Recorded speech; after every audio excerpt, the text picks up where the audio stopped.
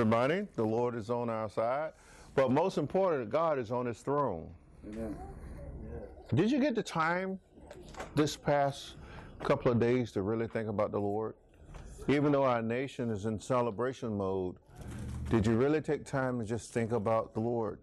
I've been singing. And all right, and giving Christ our Lord the glory.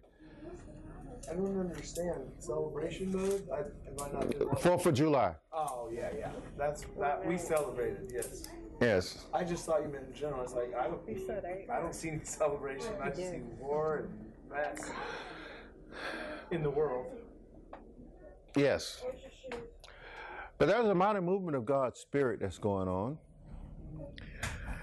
And I'm telling you right now, the Holy Spirit is birthing new babes in Christ like crazy. And also, not only is he birthing a new generation in the Lord Jesus Christ, but he's also doing a work in those who are older who truly belong to him. And he has called his children forward. And what's happening is that the new generation of believers is going to have to be trained by the older generation of believers. And here's the thing. They're both going to be on the front lines. It's no more putting your most experienced Christians on the front line. The Holy Spirit is equipping all of the children of God in Christ Jesus on the front line. Everybody know how to wage in warfare, because the same Spirit who works all in all for the glory of God in Christ is this. He would take a very seasoned saint like the Apostle Paul and then take a young Timothy and do the same work with him. And in the name of Jesus, warfare is nothing to be feared. In the name of Jesus,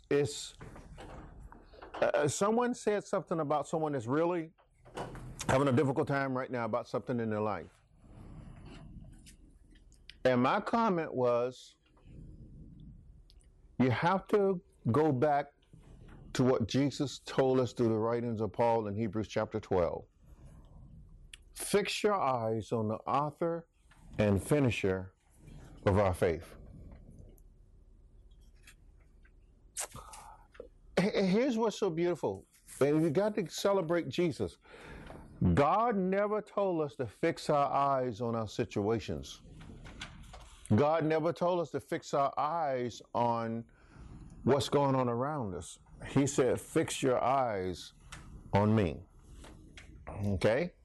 Now, with that said, do understand this. In Ephesians chapter 5, the Apostle Paul encouraged the church in Ephesus. He said, redeem the times. Redeem the time. Well, what does that mean? That means right now, look around you, see what's going on, and not necessarily see what the world is doing, but to see what God is doing. Amen. Oh, glory. This is what the church has got to do. God, the body of Christ, now has got to stop looking at, well, I'm 70 years old, or I'm 68 years old, or I'm 17 years old, or I'm 25 years old. It doesn't matter. Fix your eyes on Jesus. That's what's important. Amen. Jesus Christ, the Son of God, already know what we're facing. Always. There's power in the name of Jesus. Because, listen, let's talk about that for a moment. Let's just glorify God. Let's just uplift the name of Jesus. Let's just give God some praise and some glory. Bible study should be a Holy Ghost-filled time in which God's children not only come to learn, but to praise His holy name, because He's worthy. There's power in the name of Jesus. Why do you think Jesus told those apostles, he said, in my name, you'll be able to cast out devils and you'll be able to heal the sick and even raise the dead? He said, in my name. Why? Why did he tell them that? Because he knew that they would be faced with these things. Not just them, but us too. Because if you recall his prayer in John chapter 17, as John recorded, he says, Father, I don't just pray for these. He was talking about the men who were just currently there with him in that upper room. Remember that Judas had already left. The 11 is still present. He said, I'm not only praying for these, okay, but I'm praying for those who will become disciples through them. Why? Why is he praying for disciples who have not yet been birthed by the Holy Ghost? Because he knows we need him. And he knows that we need to be one with him and the Father and with each other. And when we're one with the Father, one with him and each other, then in the name of Jesus, you can go and conquer the gates of hell. We used to have an old saying in the Army that you can run through the gates of hell with gasoline drawers on and not be touched. I know it's something crazy, but listen, there's power in the name of Jesus.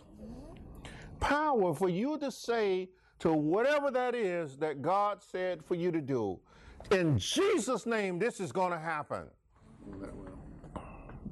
Just that powerful. The Lord, by the Holy Ghost, has been beating me up. And Jesus is so precious. He's so wonderful, so marvelous, brother. Miss Vicky, did you know that in John chapter 14, and Paul, in his letter to the Romans, in verse 23 there, in the last part of that verse, he said, whatsoever is without faith, it is sin. Whatsoever that is without faith, it is sin. Well, what does that mean? That you must place your trust in the living God and the risen Savior Jesus Christ at all time for all things. And don't let world or circumstances put limitations on how you believe.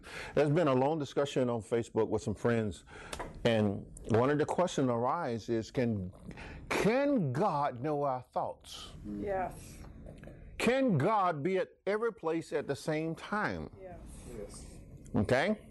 And is confession something which we must do? And if God knows everything, then why do we have to confess to him? And so I came back and said, just in a simple statements.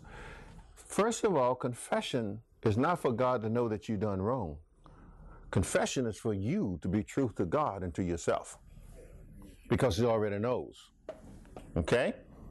Another thing is, you really think that the God of the universe, the designer and the engineer, the builder of the universe, don't know what's going on? Of course he does.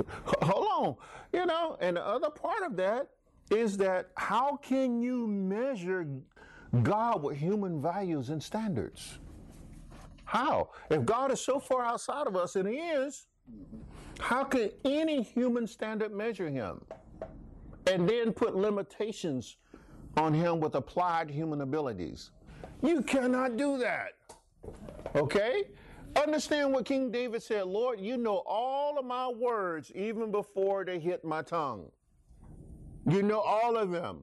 And how do you know this, God? He said, I don't know. Such knowledge is too high. And the King James says lofty. Okay, to come back. It's too lofty. He said, I cannot attain it. In other words, it's incomprehensible. How can you comprehend God who created your mind? How can you counsel the Almighty? Even Job said, God said to Job, he said, where is my equal that I may repay him? There isn't one. And Jehoshaphat said, Lord, who's able to counsel you? Who can tell God you messed up?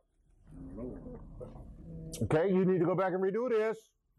All right, you got an F on this, God. You need to go back and redo this one. Okay? And essentially, in human standard, what we say to God is, you messed up a lot. Because it's not done my way.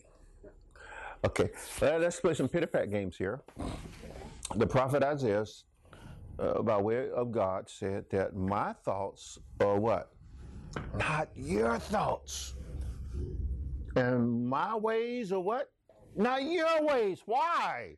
He said, because my thoughts are higher than your thoughts. Come on, out of reach, people. And my ways is higher than your ways. The psalmist writing in Psalm 107, he said, listen. He said, God showed the children of Israel his mighty acts. Did you know that? And he did. Look at the plagues of Egypt. Look at the opening of the Red Sea. Look at manna from heaven. Quail come out of nowhere, water out of a rock. The feet of the enemies. I mean, God just demonstrated his mighty powers over and over and over again, right? But he did something with one man he didn't do with the rest of them. So he showed Israel his power, but Moses he showed his ways. What does that mean? That means he showed Moses his heart. He showed Moses his heart. Come here, Moses. And if you think David was a man after God's own heart, think about Moses, who laid in the presence of God for 40 days and 40 nights, and God's presence didn't kill him. And he didn't eat, big brother. He didn't drink either. Or drink. And then he was allowed to look upon the glory of God from the backside and live. Woo! I don't think God ever did that with King David. Amen? Yeah. And so we look at the fabulous character of God. It is so beyond our reach. That's why the writers tell us in very simple language, he's indescribable. You cannot describe who God is. You in your textbook cannot describe God, and you and your laboratory scientists cannot explain him. So how are you going to do it? And neither with your human wisdom can you understand him. Isn't that amazing?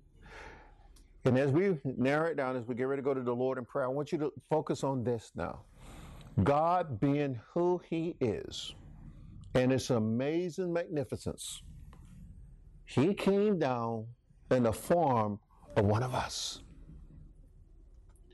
And their minds to be of his day as a human here on earth couldn't understand that he was never trained in their schools, but yet he knew more about the scriptures than they did. He was never dressed in a fancy robe because he was a carpenter, could understand that he had more majesty than they. Come on. And they didn't understand how this one that is so humble and so meek, yet angels came and bowed down before him. How do you explain that away? How? And it blew their minds when he would say in the scriptures, and King James was so wonderful in having his translator write it this way, and he perceived their thoughts. Even before they said anything, he said, why do you reason in your hearts? What is easy to do? To say to him, your sins are forgiven, or rise up and walk? Woo! I imagine I'd have turned and run by that time. How did he know what I was thinking? He knows. Okay? Because he knew. And he still knows. And this is the God we serve. And he's the one and only living God. Don't be deceived by mockery, okay? Don't be deceived by copycats. All right? There's only one true God. And his name is Jesus. Yes, in the flesh, he's Jesus. But on the throne, he's Yahweh. He's God and God alone. And no one is able to stand against him. That's what Jehoshaphat said. And he knew that. Now, can you imagine, you just get, your messengers just come in and it's tell you, King, there are 3 nations now against us. and they're in battle array. They're in battle formation. There are hundreds of thousands who have just marched against the kingdom. What are we going to do? But glory be to God, there was a man of God in their midst. Okay? But that man also, that king, was a godly man, big brother. And what did he do? He called all of Judah together with their wives and with their children. And they proclaimed a fast and a day of prayer. He said, we're going to seek the Lord.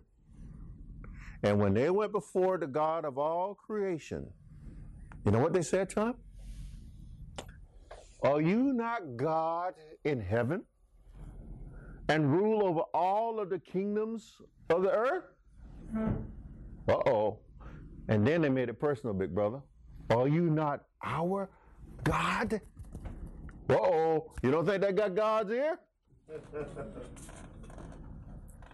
And man, as Jehoshaphat began to praise and magnify God, God sent a word. Are you hearing me? God sent a word. And you know what that word was?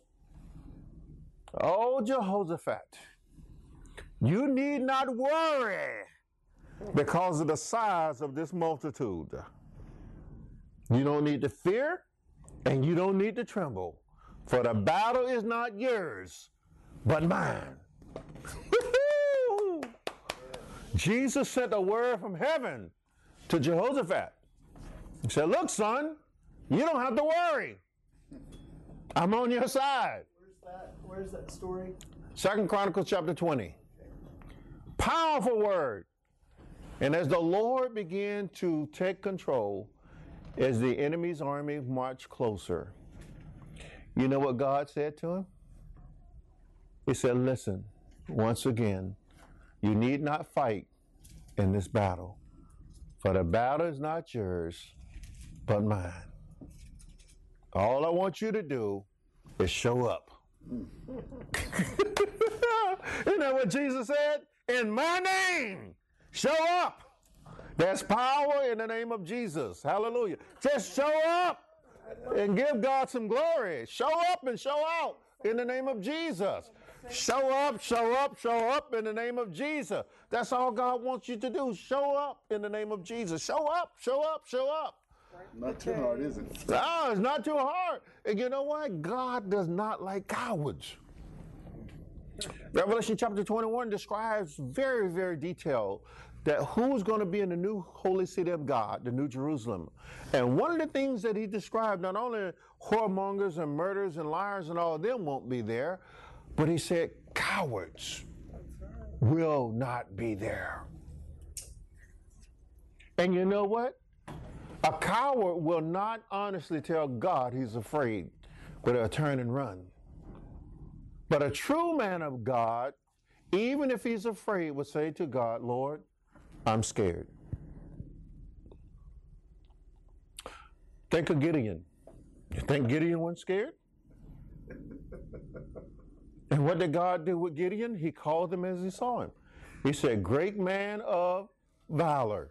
Uh-oh, Gideon goes, who are you talking? Where's that? You are the man. And he wanted to be sure that this God, it was God talking to him. And he, in a sense, he put God through the test with the fleece. Did he not? Lord, if this is really you talking to me,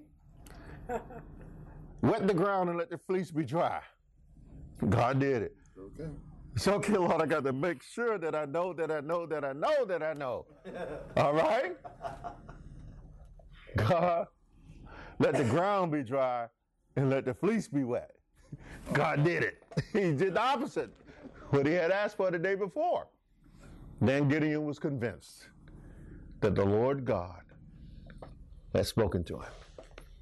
And this man, who was the least in his father's house, the runt of the family, of the litter, we like to say, right? Under the authority of God himself, started out with thousands of men. God said, too many. Narrowed down to 12,000. God said, still too many. He said, here's the final test, Gideon. Take them to the water. Take them to the water. See how they drink. And see how they drink. If they're lapping the water and looking around, in other words, they're alert. He said, keep them. But if they've got their heads in the water and not looking, he said, send them home. And what did he do? Only 300 was up, licking the water like this so they can see what was going on. God said, get them. That's all you need. That's all you need. What did he start out with? Like 100,000? Oh, he had thousands of them. But go to show you, God, why did God do this? He said so that the people wouldn't say that we got the victory, but that God got the victory. Jesus, on the other hand, tell his children, my name is the only sword you need. Okay? The word of God in Jesus is the sword of the Spirit. And when we arm ourselves with that, that's why the enemy don't like you to come to Bible study. That's why he tries to do everything to make you tired, make you sleepy, make your ankles swollen, make the children mad at you, make traffic heavy, okay? Do all kind of crazy stuff to keep you from getting to Bible study. Why? Because he know, oh, don't let her learn that verse. Oh, no, not that one. No weapon formed against me shall what? Oh, no. Go blow the page, demon. Blow that page. Okay? She don't need to see that one. But God said, oh yeah, you're going to see that one. You're going to see that one. Okay? And Lord Jesus kept saying over and over and over again to his servants, to his children. He said, in my name. Over and over again. In my name. And when you do things in Jesus' name, number one, you got the Father's attention. Things are going to happen. Because he said, not by power, nor by might, but by my what? Spirit, saith the Lord. When you mention the name of Jesus, the Holy Ghost says, let's go to work. All right? It's time to go to work. And you know what? At the name of Jesus, the whole armies of heaven, because Jesus is the commander of the armies of heaven. When they hear that amazing and magnificent name of Jesus, those angels go, yeah. All right, Master, where you want us to go? Okay? And Holy Ghost, get them, boys! I'm just acting Sammy now. And faster than the speed of light, things happen. Huh? You don't think Joshua didn't experience the movement of God's Spirit? When he had to fight against the 5 Canaanite kings that had attacked Gibeon, greatly outnumbered, God told the sun, be still. Don't you move. Lengthen the day of the battle. And as Joshua then began to defeat their enemies and chase them, do you know what happened? Do you know what happened that day? God told the angels of heaven, as those kings was fleeing, you know what happened, Miss Vicky? God said, get them, boys. Do you know what happened? The angels took millstones from heaven. Can you imagine all the way from heaven a rock hitting you? Let alone one hitting you just across the street. What it's going to do to you? Or run into one. Yeah, but all the way from heaven. God said, get them. And them angels threw those millstones. And a millstone is pretty big because it had to be used to crush wheat and stuff. So they grind it up.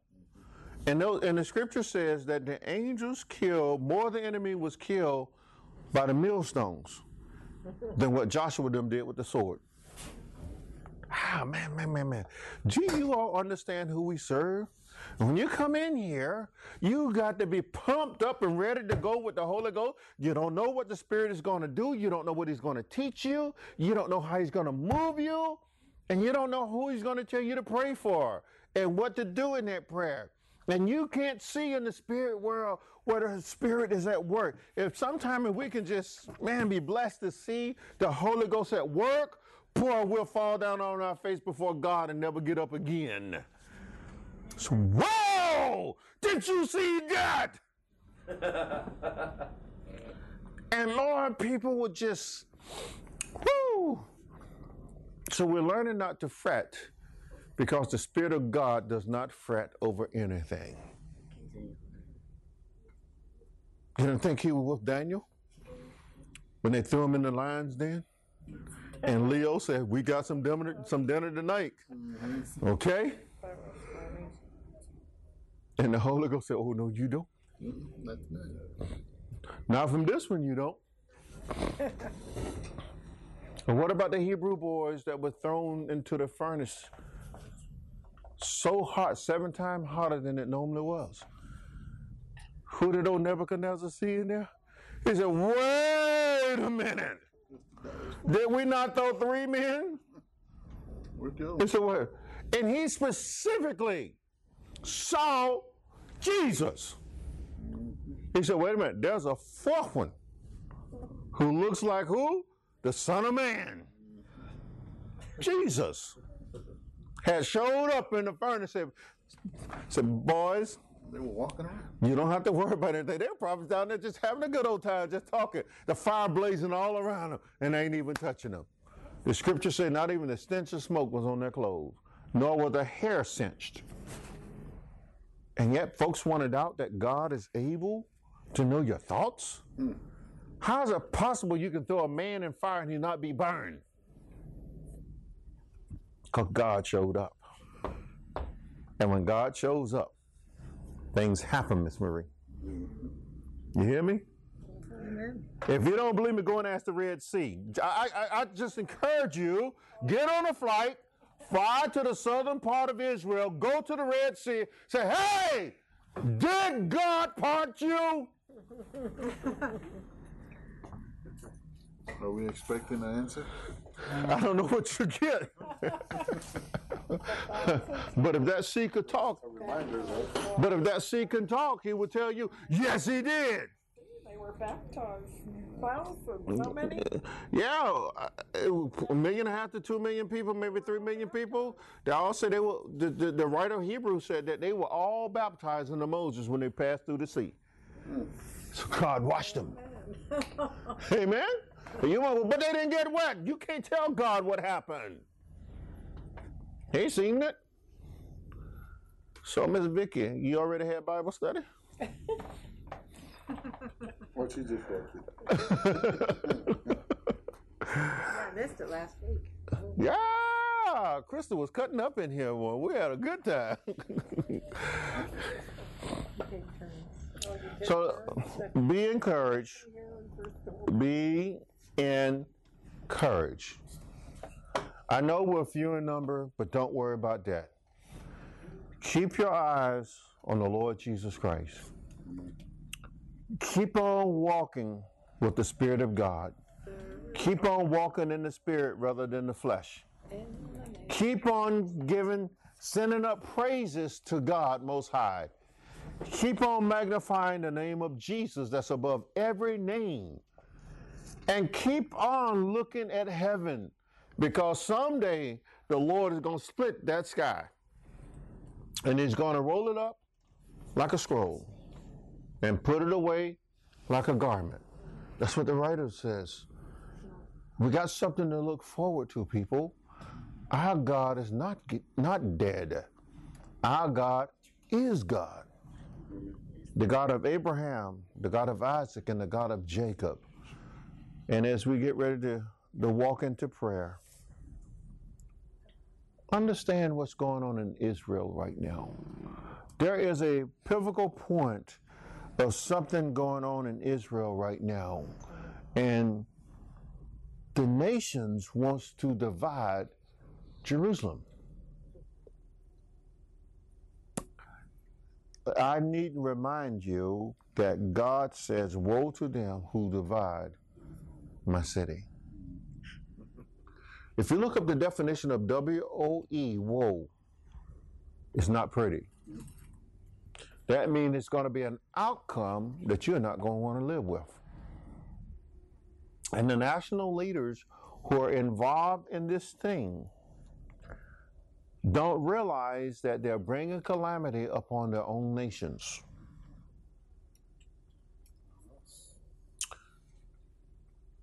God has not changed his mind about Israel. God has not changed his mind about the boundary lines when he showed them to Moses. Okay? From that great mountain to the north, Mount Hermon, which is known as the Lebanon Range, to the great Negev in the south, they're talking about the desert. From the great river Euphrates to the great sea, Mediterranean. God said this land will be to the descendants of Abraham and Isaac and Jacob. He didn't say not a shared land. A one title, one name, Israel. And so, pray. Pray for Israel. Israel have a leader right now that truly loves the United States. Netanyahu spent his childhood here. He loved this. That's why he speaks English without an accent. He loved this land. But he also, what the President of the United States did to that man when he came here, he went on a, Talk to him. yeah, didn't even have the audacity to cancel the show or postpone it, to meet with another national leader. He's just a fool, a deceived fool, that's all. And I can't wait. instead of, He leaves. But I hope Hillary don't get it. Prime Minister Netanyahu is the most powerful leader on earth. Yes, sir, he is. He's the most intelligent leader on earth, too. And he's the most courageous leader. Yes, sir. Probably most godly. And he's not afraid to call it what it is. He's pretty Rico Suave, too. Okay, that you just blew me away with that one. Phew, that went right over my head. That's all right. That's only fair. I get them sometimes. I gotta lather it up a little bit. We're talking about the leader of Israel, and most people in the world don't realize what's going on at all. Most people you talk to, they don't know that this is the time. This is the linchpin. This is what's going on. The four horsemen are all around Israel. Those four colors are the four colors of the flags, all around Israel, surrounded. And so, yeah, I pray for Israel daily. And our leaders here, too. Our leaders to repent. Yes. Even Obama, repent. Just repent. And that's all God asks for.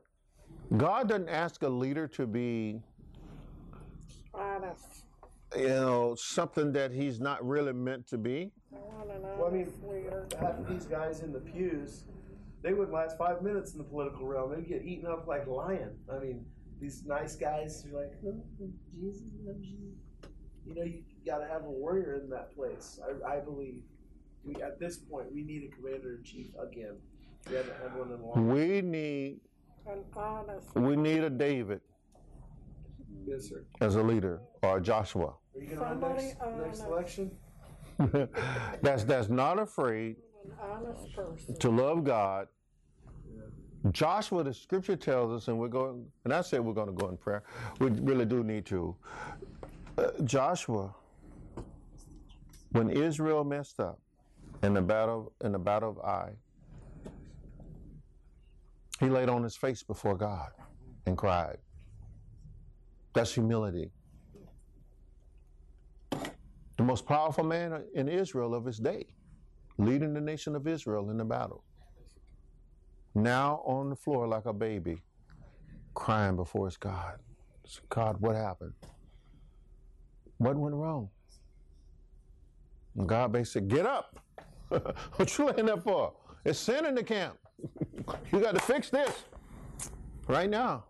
And the man of God got up and said, hey, it's a time to weep before God, and it's a time to take action before God. He got up and said, oh, God said, it's Achan, go get him. And bring his whole household here. And they dealt with him severely. Because he brought a plague upon Israel by stealing the forbidden item. So Israel, they should have won that battle. But glory be to God. After that, God gave them the victory. That's the Lord Jesus. When we repent, Jesus gives us the victory, don't he?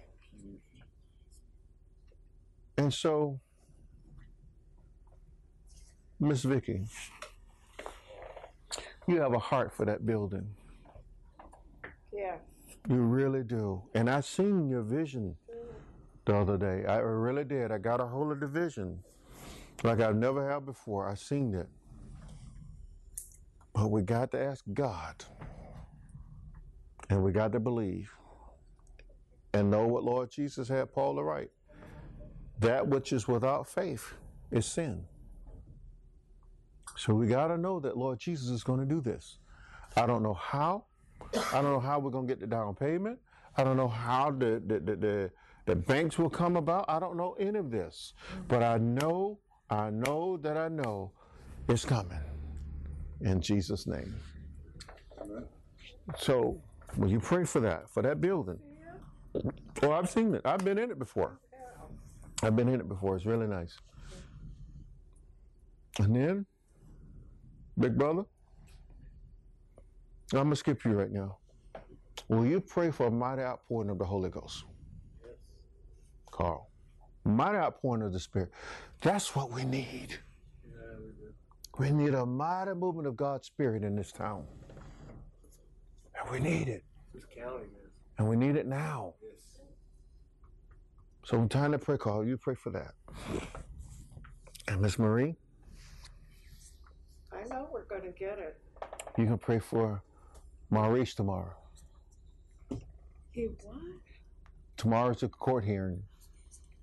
Don't worry about it. But then at least will you give God some praise over it? Yeah. Okay, when it's your turn? Okay? Don't worry about it. Oh, I'm not. There is power. In the name of Jesus. And we got the greatest lawyer there is. All right? Yeah, for sure. And big brother. I want you to pray for the lost souls that have been deceived.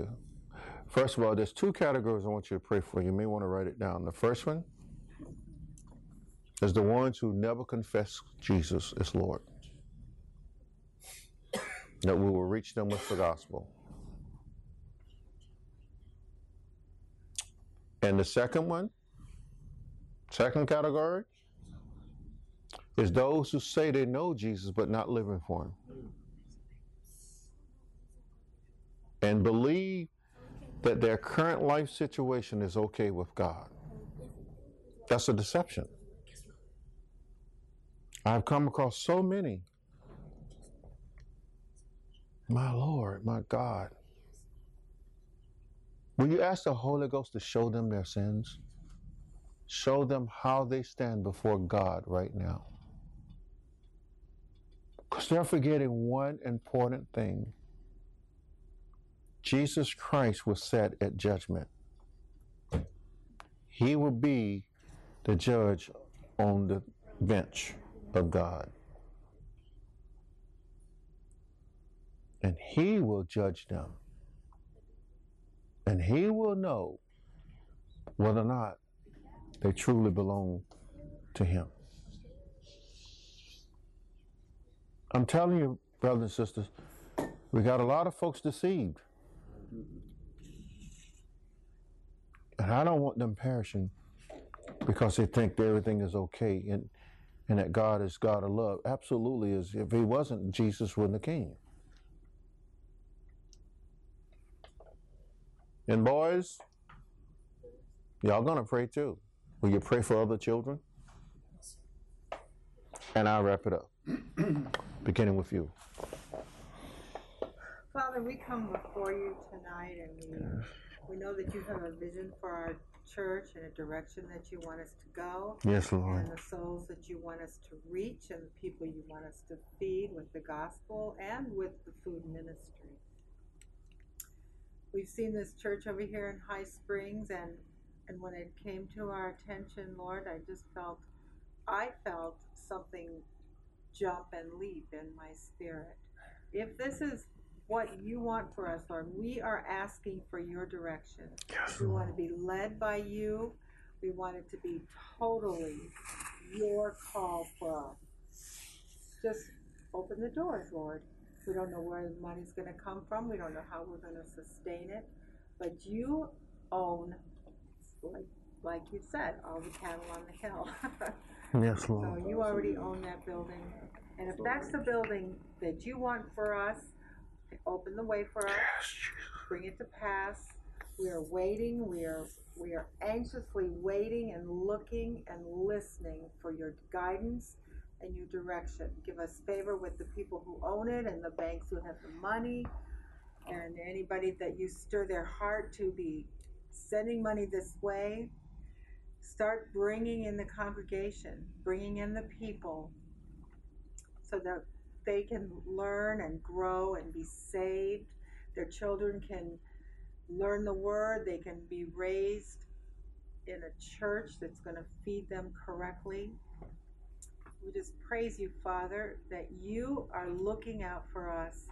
You know where you want us to be, and we are listening. In Jesus' name. Jesus' name.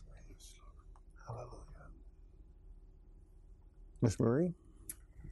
Father, I know in my heart that Maurice is a good person. And I know you're going to help him. I don't know why he's where he is. There must be a reason. I don't know the reason. But I've done as much as I can to tell them they made a big mistake.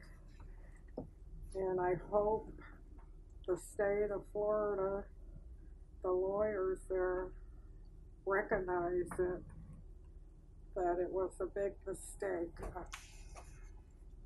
A person confessed to the crime that he was accused of, which was good. But I don't know. I'm praying that that kid gets out of where he's at, because he doesn't deserve it. I know he's a good person, and I don't know what else we can do to help him, but I pray that you will help him. Yes, Lord. When we go to court again. In Jesus' name, I pray and I hope, and I know he's innocent, and I want you to help us, and I know you will. There's a reason behind everything that you do. I know there is, and I want help from you. And I know we're going to get that building. I know we're going to get that building. If my horse can win a race, we will get that building. In Jesus' name, amen. Go ahead, Carl. Paul. Why am I thinking Carl? Forgive me. Uncle named Carl. Yeah, but I should have known. We just come before you humbly and in awe of what you do in our lives. And we forget we're still overwhelmed by your love for us. So we thank you for that. We thank you for your presence, your peace, your covering, your spirit, your blood. Yes, Lord. Lord, we need a mighty outpouring of your Holy Spirit on this planet. Specifically this county, Alachua County. Lord God, there's a mighty move. I can see it, I can feel it. You've shown me some wonderful things regarding the battle, the victory. running the race, finishing the race. Oh, Lord, I just pray that you would just,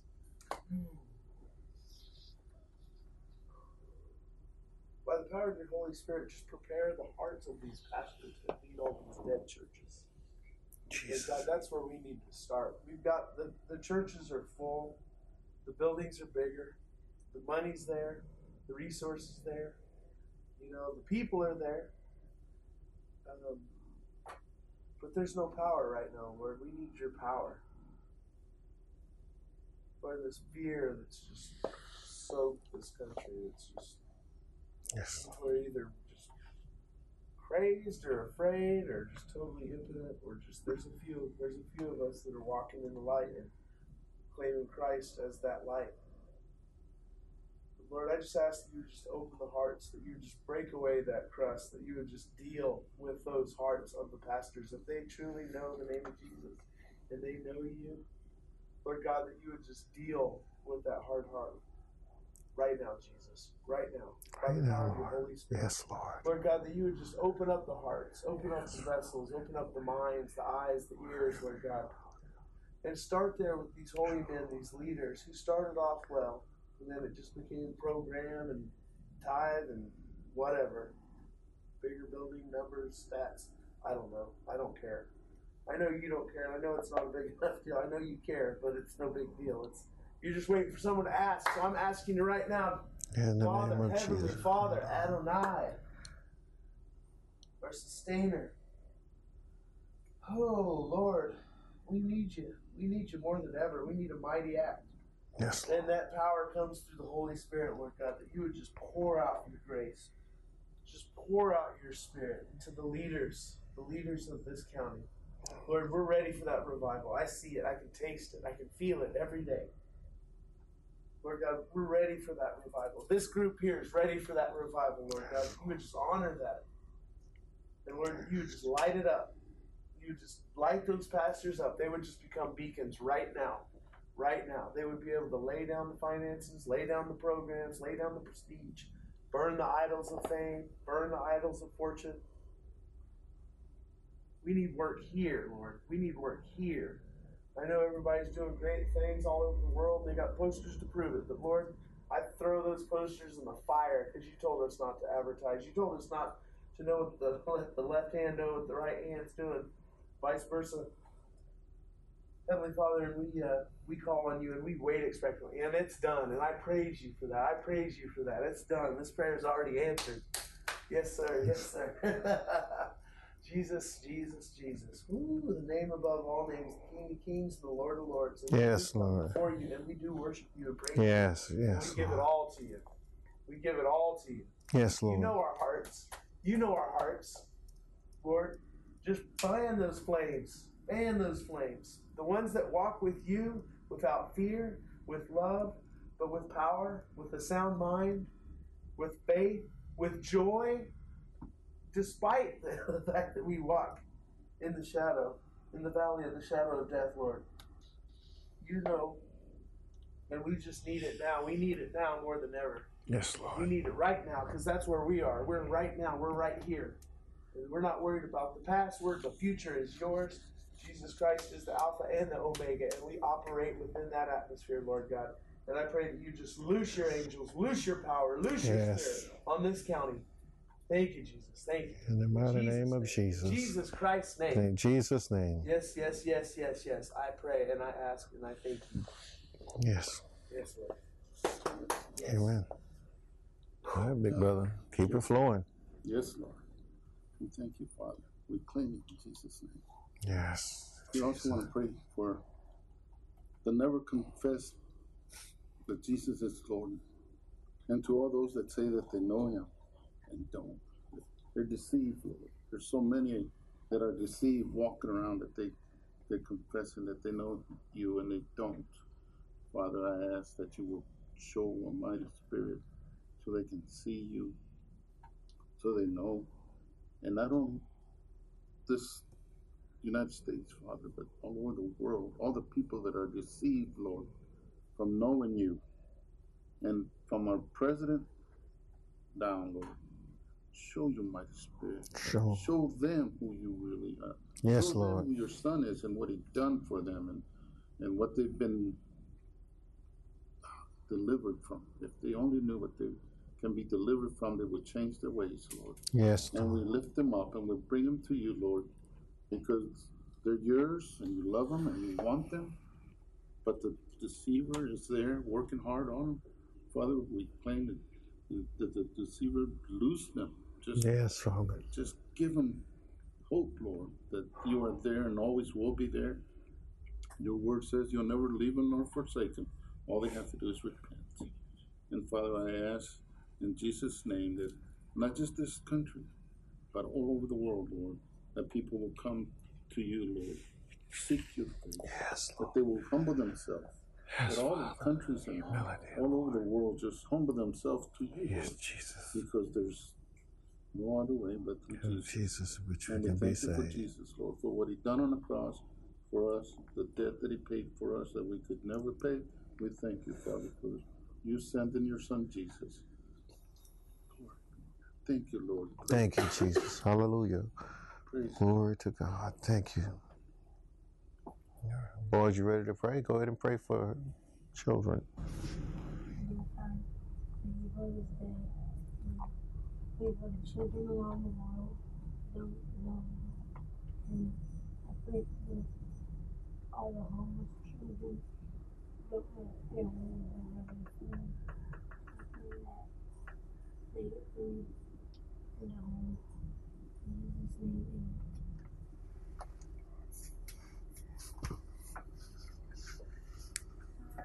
Dear Lord, I would just like to say thank you for everything that you've done to me, keeping my family, friends, and everybody else safe. I would just like to say thank you again for everything that you have done, providing me food, shelter, and everything else. In Jesus' name, amen.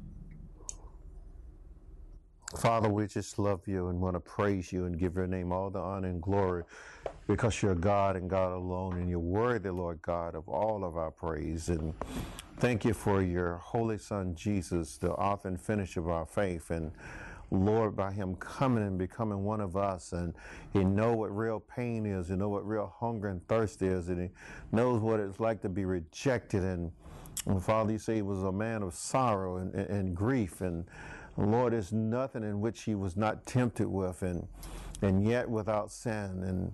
And Father, he stood firm on his call, and he never ever wavered. And even when men was threatening him, Lord, he did not deny you. He stayed on task, and he kept telling the people that God is my Father. And regardless they tried to get him to deny you, he would not deny you. And we're so glad that he didn't, Lord. And we're glad also that your word tells us, what if others don't believe? Because Jesus cannot deny himself simply because we don't believe. And Lord Jesus, thank you for coming and dying and bleeding, Lord, and that by your bleeding stripes we're healed. And Lord, in the name of Jesus, Paul, right now, that ankle is healed. In the name of Jesus, Lord, because you said, Lord, in your name we can ask and it'll be done. So in your name, Lord Jesus, we're asking right now that ankle, whatever the cause of, whatever that snap was, Lord, heal it right now. Mend the pieces back together. Remove the swollen tissue and cells, Lord. Command them to return back to normal. And Father, we love you. We love your people, Israel, and we're praying, Lord, for your hedge of protection around Israel. And Lord, we're praying that you loose your angels on Israel too, Lord, to go against our enemies. And Lord, loose the power and person of the Holy Spirit to bring the gospel to every Jewish person, Lord, no matter what quarters he's in, she's in, Lord. Bring forth a mighty movement of your spirit in Israel right now, Lord. And Father, we know that these are your people near the apple of your eye. And we're asking, Lord, tear down that idol called the Dome of the Rock. Tear it down, Jesus, and erect your temple there. And bring forth, God, a mighty word in Israel right now. Erect Mount Zion. Erect your holy city, Jerusalem. And place your holy name there, Lord. And kick the enemy out. Yes. Kick them out, Lord. And for these United States, Lord, Father, we're praying as Abraham did. We're asking you, Lord, If there be 50 righteous, do not destroy the nation, Lord. And peradventure, Lord, if there's only 40, do not destroy the nation, Lord. Because a select few make decision for the millions that's here, Lord. They're not our decision, and they're not our ways. Because your ways, oh God, are our ways, and your thoughts are our thoughts. Because it says so in your word, and that you told us to let your word be in us, that is also in Christ Jesus. And that's the mind of Christ, Lord. That attitude that's in Jesus can only come in us by your word. And we're asking, Lord, write your word up on the table of our hearts so that we don't sin against you, O God, for thou art holy.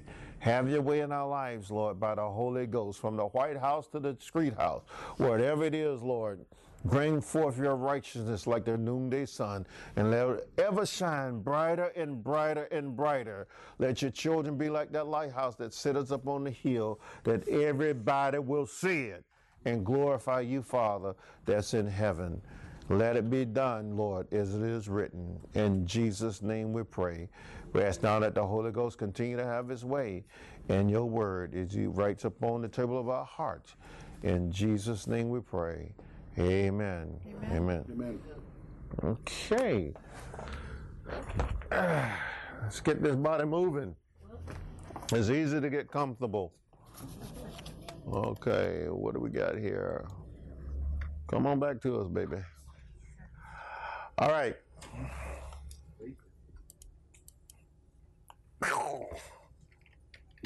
You mean we haven't started yet? No. Let me tell you all a little bit about this little fella. Matthew got to keep shaking him out so that it won't go back to that. The littlest one right there, Elijah, that is from Gainesville. He went in the Army as an enlisted guy and got accepted into West Point some years back. And his dad is a major in the Army. All right. Bright man, but yet loved the Lord. His family loved the Lord, and you can tell by Elijah the way he carries himself. Let's look at his name, Elijah, that the Lord is God, right? Amen. And so can sing too. The little fella can sing just like Matthew. I don't know who can sing the better between the two, but they both can sing. And we're glad he's here. They're currently at Fort Bragg now. His dad was at the Pentagon, and they've been working at the White House some time, right? And so, very, very distinguished young officer in the United States Army. I don't know. Is he here now? No, they just bring him down for the summer. To stay with you? No, he's at his grandmom's house. His sister, I think, is at Florida State. And your sister at Florida State? Yeah, she's a turncoat. But to God be the glory. Have you ever promised somebody something and you knew that the person needed your help and you told them, I'll be there for you, and time passes by and you haven't fulfilled that promise? We told them that you would be there for them and you would help them no matter what the need was, right? At some point, at least I know most of us adults here have been there. Well, this was happening in Corinth. They had promised Apostle Paul that they would help with the collection in order to help the brothers and sisters in Christ back in Jerusalem. And times are tough back in Jerusalem. And they need help with their daily livelihood. And so Paul, in this second letter, is going to remind them of their promise to help their brothers and sisters back in Israel. Okay? And so look how you go about doing it, which sometimes we do. I'll go on the NIV side and read. And now, brothers, we want you to know about the grace that God has given the Macedonian churches. Okay? Otherwise, the Holy Ghost has gone throughout Macedonia and he's saving people, right? Bringing people to the Lord Jesus Christ. So that's what Paul is saying. God is gracious. God is on the move here. And Lord Jesus is saving folks. Out of the most severe trial, their overflowing joy and their extreme poverty welled up in rich generosity. Listen, Because you're filled with the Holy Spirit, that joy of the Lord is unspeakable in you. And yet some of you all are poor people. But out of that poverty, out of that poverty, some of you are still going to be able to give because you're going to sacrificially give. Why? Because you love those in the body of Christ. And that's what the Lord Jesus Christ is calling for even today, that he wants his children to make that sacrifice. But I'm afraid to say that sometimes the modern day church not everybody know what that means. Because I've asked some before, what is it worth to the body of Christ on your behalf for you to sacrifice a hunting trip or a vacation to make sure that a need of the local body of believers are met? Well, I can't give right now. I'll see if I can give later. Later never comes. Later never comes, but you have this lavish vacation schedule. And you have all these other things. And I'm not saying by them doing that it's wrong. What I'm saying is, what is the kingdom worth to you in order for you to make a sacrifice? Because I know what it's like to make a sacrifice. When my son wrecked my truck and totaled it, and I didn't get but a handful of money back for it, I didn't have any wheels, and the work of the ministry still had to go on. Brother in Christ called me up and said, hey, I got a van for you. It may not be the best, but it works, and you can have it. I have the title here for you. Come get it. And me and Maurice went over and got it. That's the white van y'all see me hooking trailers and stuff up to, and all that good food y'all like to eat sometimes. It get hauled here in it. Okay? And it hauls food to other people. So the work of the ministry is not interrupted. It may not be what I want, but it's what I need.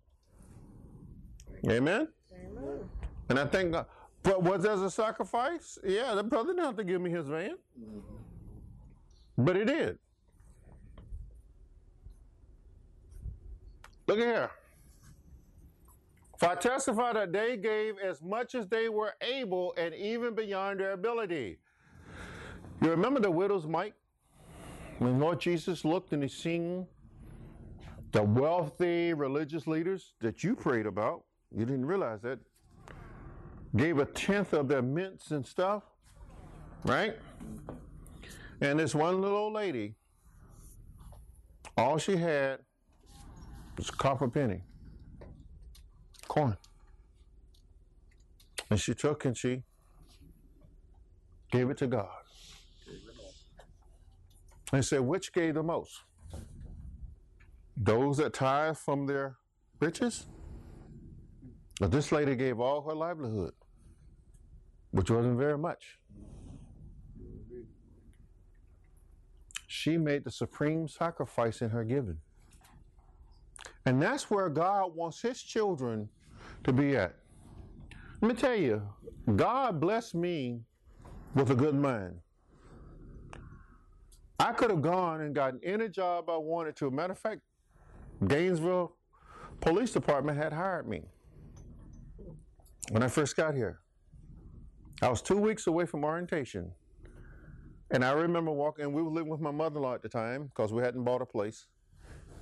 And I didn't have a job, just had my military retirement. And my wife had gotten a job. She was working in Live Oak, so she's driving 50 miles a day. And I put in an application for GPD and got accepted, just like that. And I'm 2 weeks away from orientation. And I told my wife, I said, sweetheart, I don't think this is what God wants me to do. I'm a brand new seminary graduate also. So I have a degree in law enforcement. I have a Bachelor of Science, and I have a Master's of Divinity in Pastoral Leadership. And so, and I have 20 years of law enforcement experience through the military. Could I have gone up through the ranks? Probably. And I said, sweetheart, I don't think this is what God wants for me. I think I need to be in ministry where I'm supposed to be. So I didn't go. She said, what are you going to do? I said, I'm going to decline it. She said, okay. Now, I know we needed a house because we came from South Carolina with 8 children.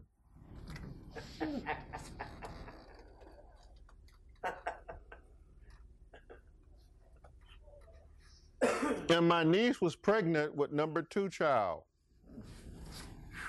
His little sister named Michaela. He was a little snot-nosed little runt.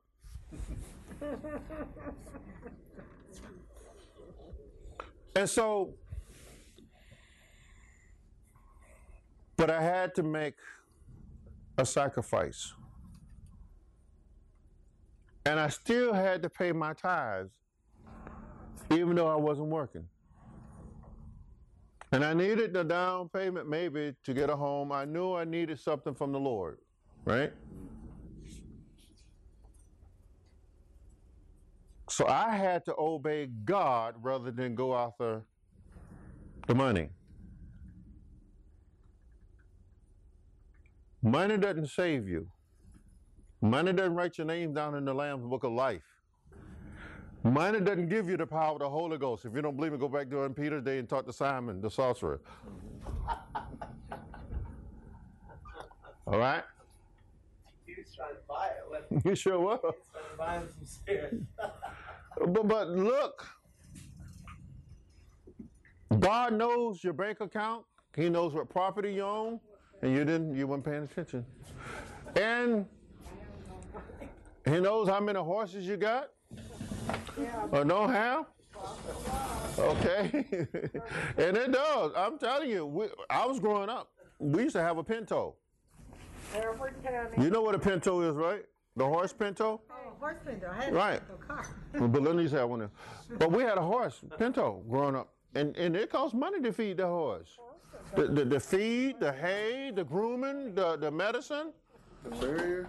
Huh? Barrier. Yeah, so it wasn't cheap. And we were poor people. We're poor. But God has made a promise. Look what the promise was. When these people gave superficially, not superficially, but sacrificially. Definitely want to do superficially. And that's the wrong word to use. Look what was happening here. They did what they gave beyond their ability, entirely on their own. Nobody had to plead with them. Are you getting this? No one had to beg them to give. They did it on their own. They urgently pleaded with us for the privilege of sharing in his service to the saints. So they went to Paul and said, hey, can we give? Please let us give. You ever seen saints like that in today's time? Running up, Pastor, please take this $1,000 check. No. Please take this $2 offering. Every now and then, we come across onesies and twosies, say, hey, I got something for you. And y'all seen it. We've had folks come in and give generous donations, and we thank God for it. But there are far few in between that do that. But that's what was happening here. Paul wasn't beating the Corinthians over the head about what they had promised. He was just simply reminding them of what they had promised. And then he was pointing out to them, listen, this is how you're blessed. Let's take a look at further how they're blessed. And Ms. Vicky loved that I'm on the NIV today. And they did not do as we expected, but they gave themselves first to the Lord and then to us in keeping with God's will. They had their priorities right. Who did they give themselves to first? To the Lord. Okay, not the man, but to God. Some of these folks think that, well, if I get on the pastor good side, I'm on the good side with God. If I go and do this and this and this, I'm on the good side with God. But that's not what's required. What's required is that a man and woman give themselves first to Jesus. Amen. And then remain faithful in that. Okay? So Paul said they did not do as we expected. Otherwise, there was a level of expectancy from the apostles, okay, what they thought the people were going to do. But the people went to, our priority is first to God. Okay, here we are, Lord.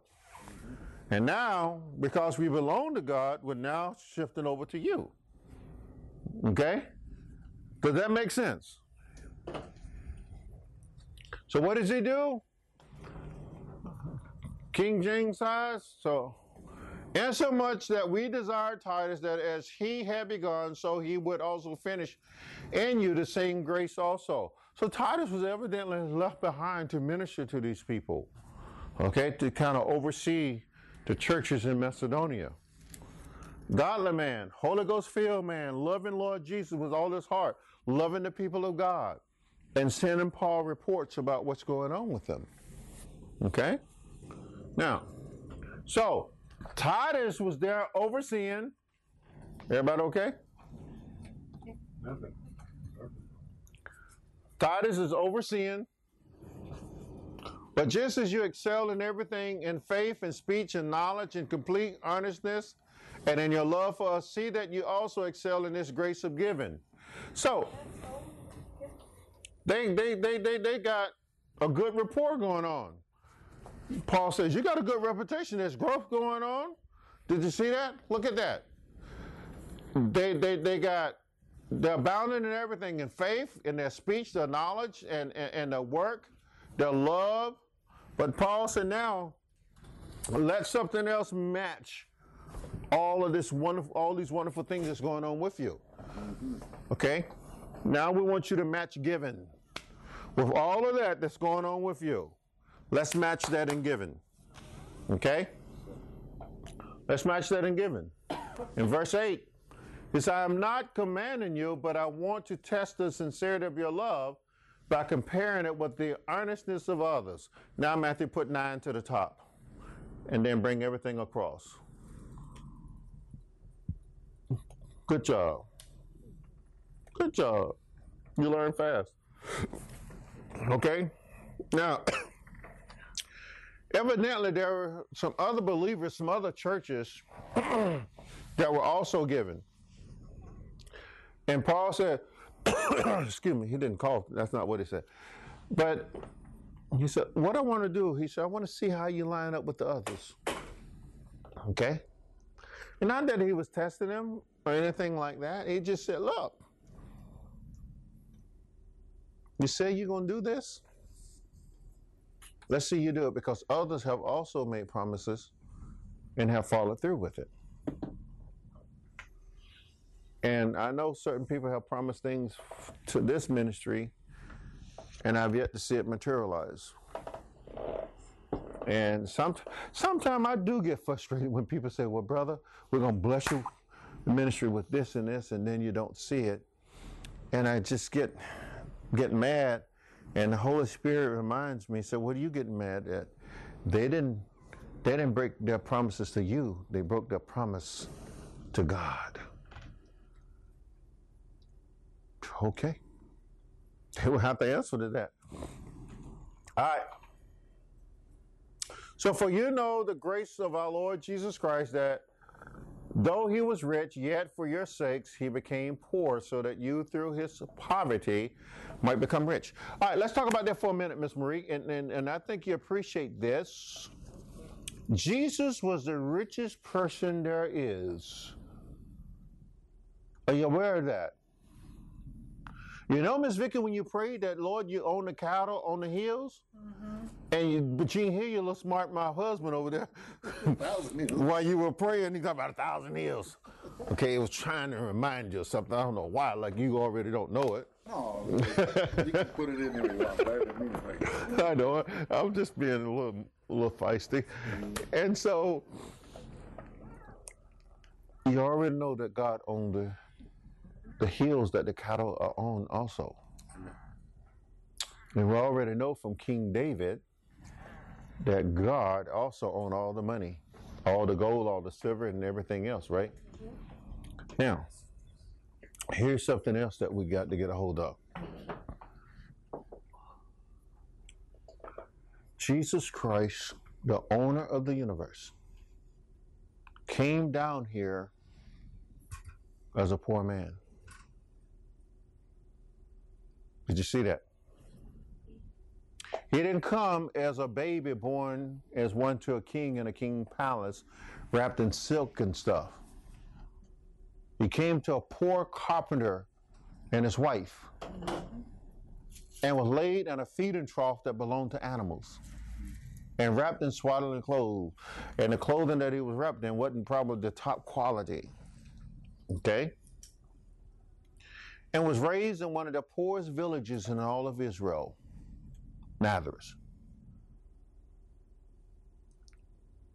And so Paul said to his Philippians folks,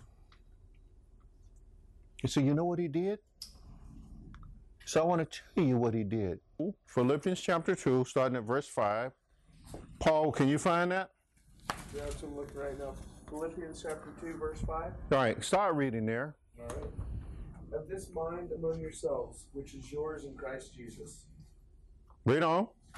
who, though he was in the form of God, did not count equality with God a thing to be grasped, but made himself nothing, taking the form of a servant, being born in the likeness Okay. of men. Back up a little bit. You made a statement that he made himself what? What did he make himself? You got an N word there with a participle on the end. He made himself what? I do believe your translation said nothing, didn't it? It said, yeah, this is the English Standard Version. It said he made himself what? Okay, well. Go back. But he made himself nothing. Nothing. Okay, the proper Greek says that he emptied himself. Okay? Everything that he had in heaven.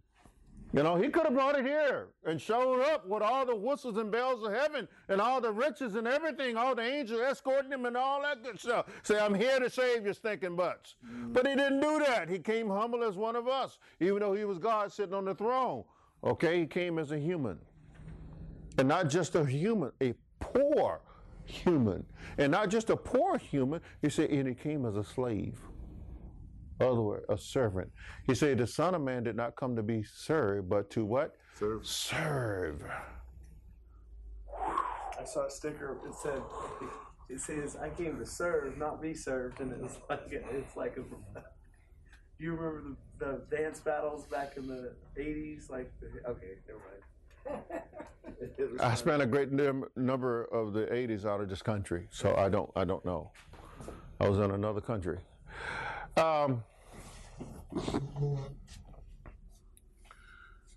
You think about who the Lord really is. And we should always meditate on that. We should always meditate on it. Know where he came from, Paul said. He was rich in everything and became poor for us. And through his poorness, his poverty, as a human, made you and I rich with the grace of God. And become, as Paul would tell so eloquently in his writing to the church in Ephesus, you call it the book of Ephesians, he said that God has made us heirs. Okay?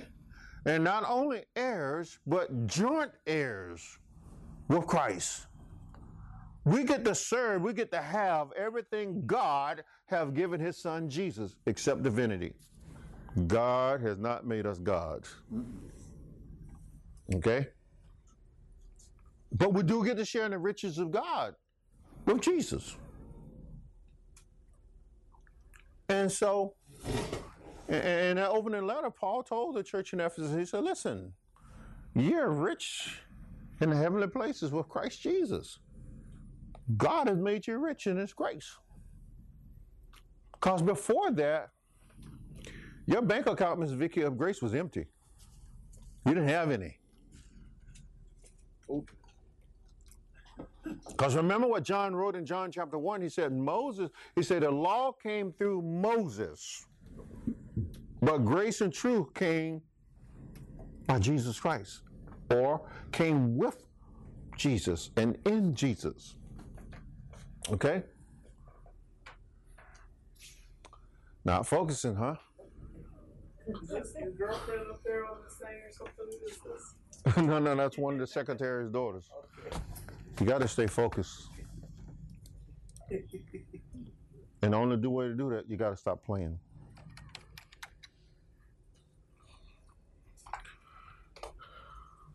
So,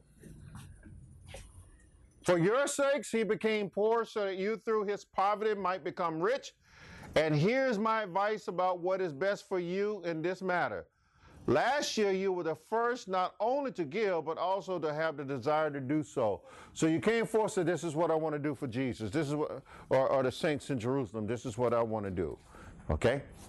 And have you seen people with a lot of zeal all of a sudden? You folks been around the church a long time, because you are the church. And you get certain saints, boy, all of a sudden this zeal hit them, and boy, they want to do a million things for the church, but nothing materializes. Oh, I'm going to do this and this and this. Can't wait to do it. And sometimes I just go, boy, Lord, I'm so sick of tired of hearing this mess. You know? King Solomon wrote in Ecclesiastes that it's better not to make a vow to God than to make one and break it. That was a guess. I see a lot of people starting things and never finishing them. I've seen that too. Leave it hanging. Yeah, and somebody else got to Big come. ideas and Yeah. That's why when some of the saints here, Pastor, we need to do, I said, oh, Wait a minute. stop. My job is to equip you for the work of ministry. That's what Ephesians chapter 4 says, starting in verse 11. The leadership of the church is to equip the saints for the work of ministry. If you believe the Holy Spirit is giving you this vision, and it's something that we need to do, then you need to head it up. From the beginning to the end. Follow through. And Lord, I'm going to be honest with you all. I used to fall on my face a lot before God and say, Lord, why can't I be consistent? Why do I fall short of a lot of things in you? He said, because you're doing it. Yeah. Instead of me doing them through you. Go, whoa. Slap, slap, slap, slap, slap, slap. Amen. that's right. You get zealous and you get ahead of God. You get ahead of God. And the Holy Spirit said, boy, you can run fast. You don't have any authority when you do that. You don't. There's no authority. It's just flesh. That's how we operate, is in authority.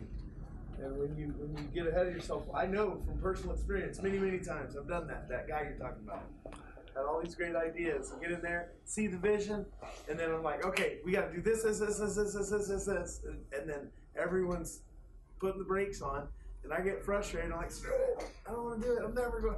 I know from first-hand experience. I can testify to that. I got to tell you another dream, because the Lord speaks to me in dreams. And I remember all of a sudden I found myself in this well-to-do neighborhood in this dream.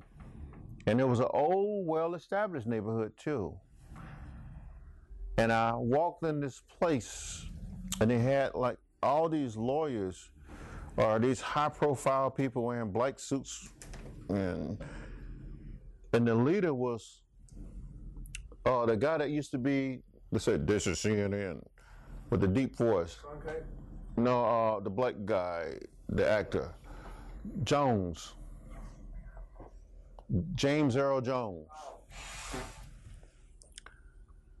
and he said to me, he said, "Young man,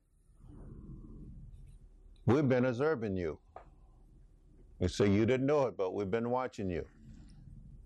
I said, "Okay." And he said, "And we're pleased with what we're seeing." All right.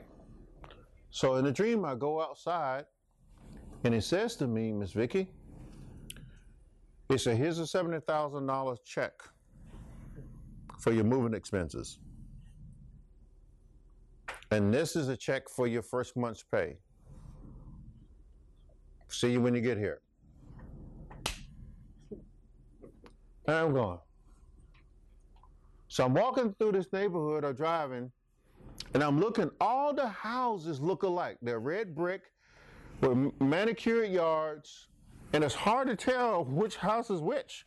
And I remember in a dream I'm looking for the church, Miss Vicky, and the church looked just like the regular houses in the community. Otherwise, it was a part of the community.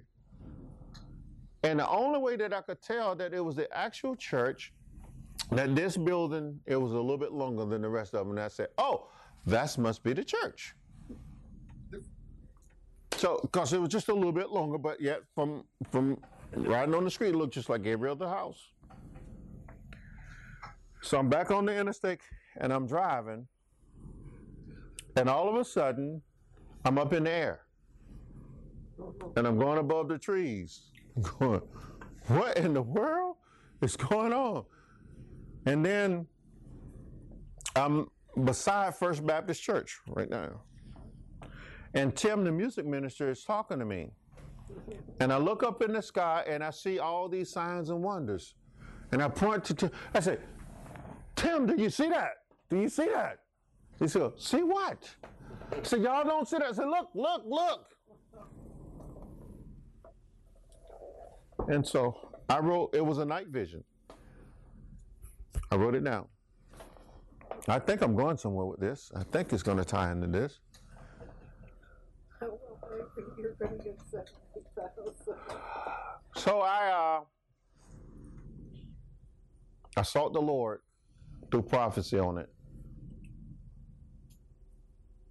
And the dream interpretation was, the angels of God has been watching my work and has reported back to God what I've been doing. Because the guy that gave me the $70,000 check, I didn't tell you, he said, "I'm the owner of a lucrative law firm. Here's $70,000 for your moving expenses." And gave me another check with several $1,000s. Said, "This is your first month's pay. We'll see you when you get here." She said, that guy, by saying he was the owner of a law firm, was God's legal scribe.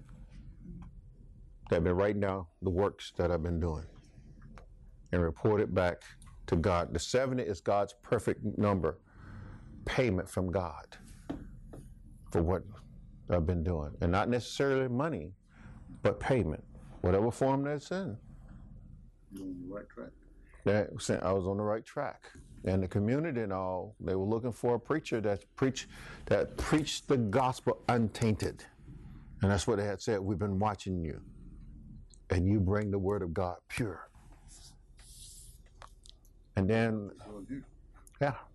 And then when I asked about to rise up above the tree, he said, "God is raising you up to a new spiritual level. Raising you up higher."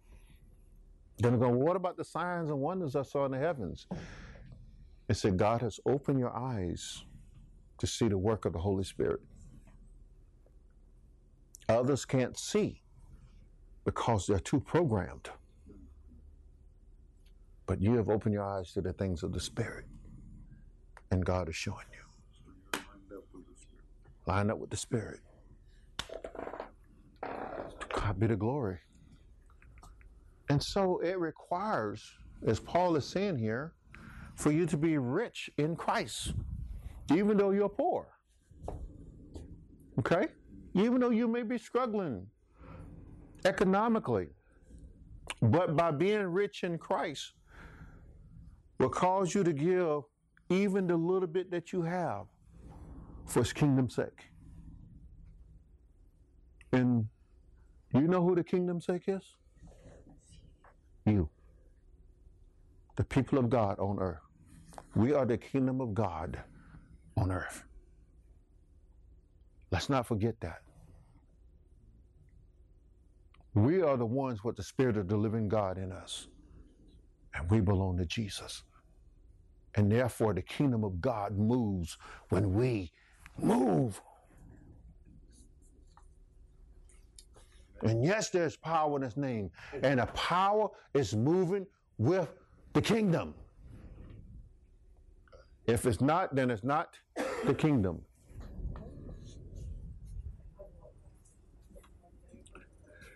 So,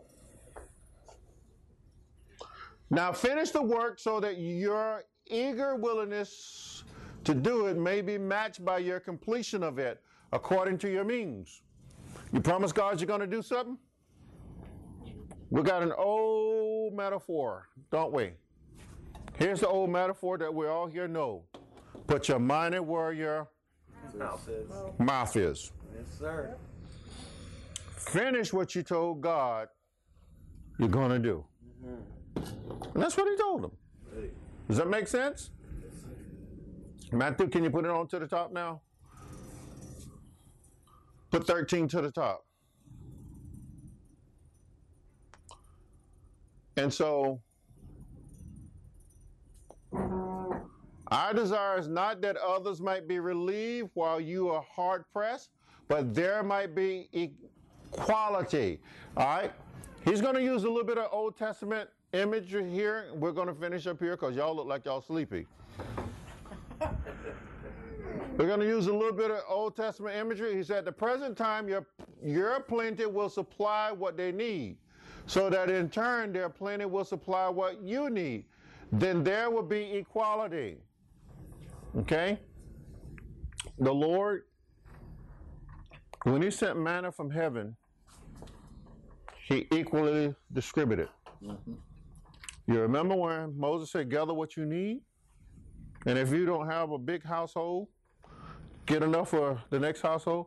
It said that no man should have more than what he needs, or any man have any less than what he needs.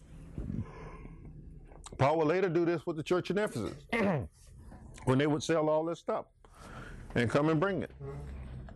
Same thing when Peter them got up the first day of Pentecost. You remember what happened when those folks got saved? They went and sold their belongings and brought the proceeds and laid it at the apostles' feet. Those people in Ephesus, too, had some really high dollar stuff. Yes, they did. You know, folks was rich. Yeah. And they gave up a lot of stuff. And our church in our time don't know what it means to sacrifice like that for their fellow brothers and sisters in Christ. Okay, so what if I got to sell a winter home so that the brothers and sisters down south can have a place to live? So what if I got to sell 20 pair of my $125 pair of sneakers so that a brother can have some clothes to wear to work? I know personally of a lady sitting here that has given just about all she has to people.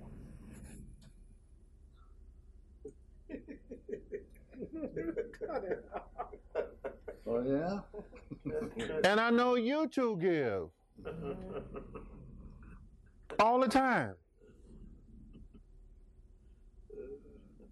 But I know what her and her husband have done.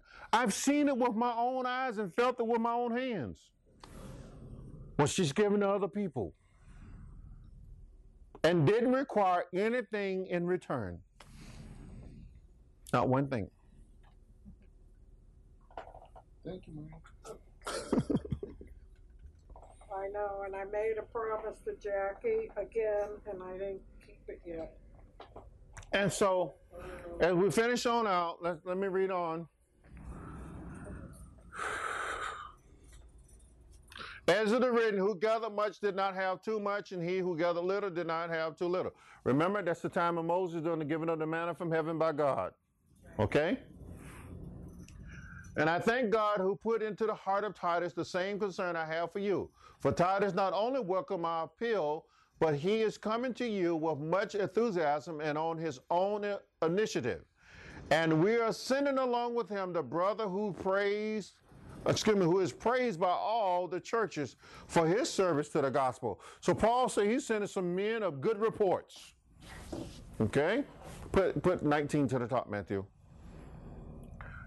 He's bringing forth some men of renown of the gospel. Okay? And not only that, but who was also chosen of the churches to travel with us with this grace, which is administered by us to the glory of the same Lord in declaration of your ready mind. All right, verse 20. We want to avoid any criticism of the way we administer this liberal gift. Paul said, otherwise, I'm taking my hands off of it. I'm going to let these brothers handle it. Okay? So they won't be saying the preacher got his hand in the cookie jar. Okay?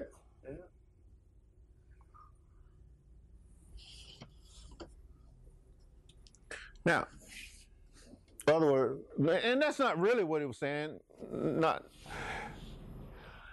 He was saying that I don't want you all to think that we have misadministered or misappropriated these funds. We want to make sure that these funds reach those who they're meant for. Okay? And that's why we got men that have good report. They're going to take this money to Jerusalem and give it to the apostles.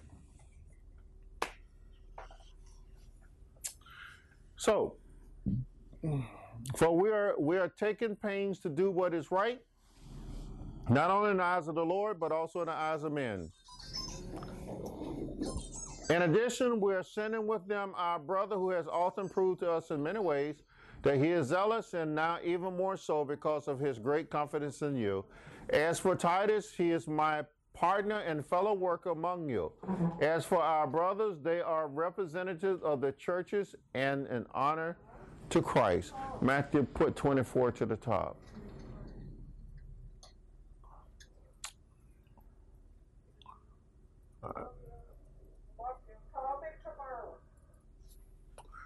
Wherefore, or therefore, show these men the proof of your love and the reason for our pride in you, so that the churches can see it. And of course, in half of chapter 9, it's continuing on about this collection. Notice this whole chapter, chapter 8, was about the Corinthians giving up money. Okay? And Paul finishes the thought out here in chapter 9 there. There is no need for me to write to you about this service to the saints. In other words, I don't need to bother you again. Okay? For I know your eagerness to help, and I have been boasting about it to the Macedonians, telling them that since last year in Achaia were ready to give. And your enthusiasm have stirred most of them to action. So other people have heard about what you want to do, so they want to give too. All right? They want to bless the people too. But I am sending the brothers in order that our boasting about you in this matter should not prove hollow, but that you may be ready as I said you would be. Put number 4 up to the top, Matthew. You got to stay with me, baby. I'm going through it kind of fast because it's just a repeat of what he's already said in a sense. Okay? For if any Macedonians come with me and find you unprepared, we, not to say anything about you, would be ashamed of having been so confident. What does that mean? Look, if we bring witnesses from other churches with us and they have heard that you're going to do this and you haven't done it, we don't have to say anything. They're going to put us to shame. Because your lack of action is going to say, look, I thought you had confidence in these people and they didn't do what you thought they were going to do. Okay? Because let's turn that even over more towards heaven. How often is Jesus disappointed because we've told him we're going to do things and then we don't follow through with it and do it? Okay? You gotta look at that. So I thought it necessary to urge the brothers to visit you in advance and finish the arrangement for the generous gift you have promised. Then it will be ready as a generous gift, not as one grudgingly given. Remember this, okay? Here it is. Here's the blessing in verse 6. You ready? Here's the blessing. Whoever sows sparingly, what does that mean? Give what? It's very little. Chiefly. Being cheap. Hold them back. Holding back. All right. Will also reap. All right. God is good. God will bless you, but He ain't gonna bless you with a whole lot. Just like you didn't give a whole lot, He ain't gonna bless you with a whole lot. And whoever sows generously will also reap what? So if you give a big old pot of gold to God, God gonna do what? Give you a big old pot of blessings back. Okay? Each man should give what he has decided in his heart to give, not reluctantly or under compulsion, for God loves a cheerful giver. And so that's why it really bugs my heart when I go to and visit certain brothers and sisters in Christ and other fellowships, and they jump up and say, give $20 more, give $2 more, or whatever the case may be. Wait a minute, that's compulsion. God doesn't require that. Why? What's the last part of that verse? God loves what? Cheerful giver. Yeah. Give from your heart. Like that old gospel song said, give, give, give. Give in Jesus' name. Give. Just give. And the Lord will bless you real soon. That's what the old song says. All right, let me see if I'm to the point where we finish at here. Matthew put verse 8 to the top. I know these folks are ready to go home. They're tired of hearing me talk. Miss Vicky is definitely ready to go home and check on Crystal with those babies. And God is able to make all grace abound to you, so that in all things at all times, having all that you need, you will abound in every good work. As it is written, He has scattered abroad His gifts to the poor. His righteousness endures forever. Amen? Now He who supplies seed to the sower, don't forget that, and bread for food, will also supply and increase your store of seed, and will enlarge the harvest of your righteousness. Okay? You will be made rich in every way, so that you can be generous on every occasion, and through us your generosity will result in thanksgiving to God. This service that you perform is not only supplying the needs of God's people, but is also overflowing in many expressions of thanks. Put 12 to the top, Matthew.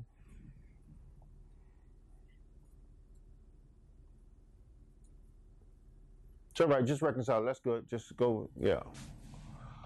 So this service that you perform is not only supplying the needs of God's people, right? In verse 13, because this service by which you have proved yourself, men will praise God, and that's it. That's the purpose of it. Did you see that? Men will praise God And what else? for the obedience that accompanies your confession. In other words, their confession, what comes out of their mouth, is lined up with what they give. And when people receive that, and others also looking from the outside, seeing this, going, whoa, boy, them saints know how to give to their God. They know how to take care of each other. Look at that. God gets a good testimony. Jesus Christ is magnified among His people and the unbelievers. And that's what makes unbelievers want to become one of us. But when we fight and bicker among one another, I don't want nothing to do with you church people. Okay? All right.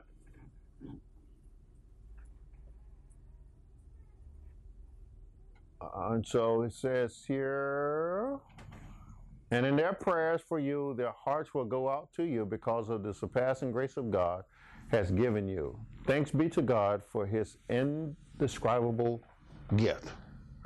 And that is it, Paul. We just finished 2 chapters.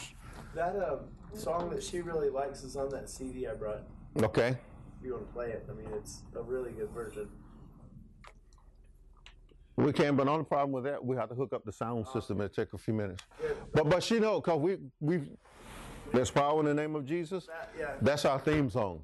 That I love lady, that I've seen her live a couple times. She's awesome. Is that Kim Walker-Smith? Kalani Glocker or something. She's the worship leader at Christian Healing Ministries in Jacksonville. Okay. Francis McNutt's ministry that's been around forever. He's like 92 now. It's a healing ministry, and it's an awesome place. But anyway, that young woman is their praise person, worship leader. To God be the glory. Yeah. Miss Vicky, you had your finger up. I didn't. Oh. I was just going to say about the compulsion. They'll give out a compulsion. It kind of brings my mind to some of these ministries on television that almost make you feel like if you don't give, you're not gonna get your needs met. You know. They put that guilt. And that's not true, because God said if you pay your tithe, He said, will He not do what? Open up what? Windows of heaven. That's right. Blessing.